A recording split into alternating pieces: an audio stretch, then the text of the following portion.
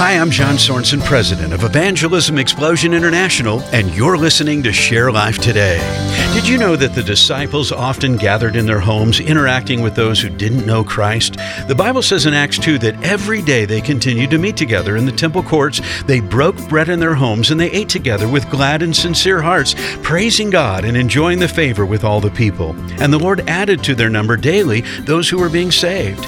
People were coming to know Christ every single day. Isn't that amazing? But how did that happen? Unbelievers heard the gospel and they saw it in action. It's that simple. Hospitality is not something that we do if we have extra time.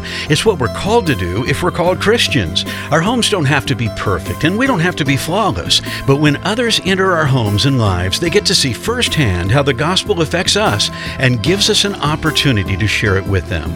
To learn more about how you can do just that, visit our website at sharelife.today.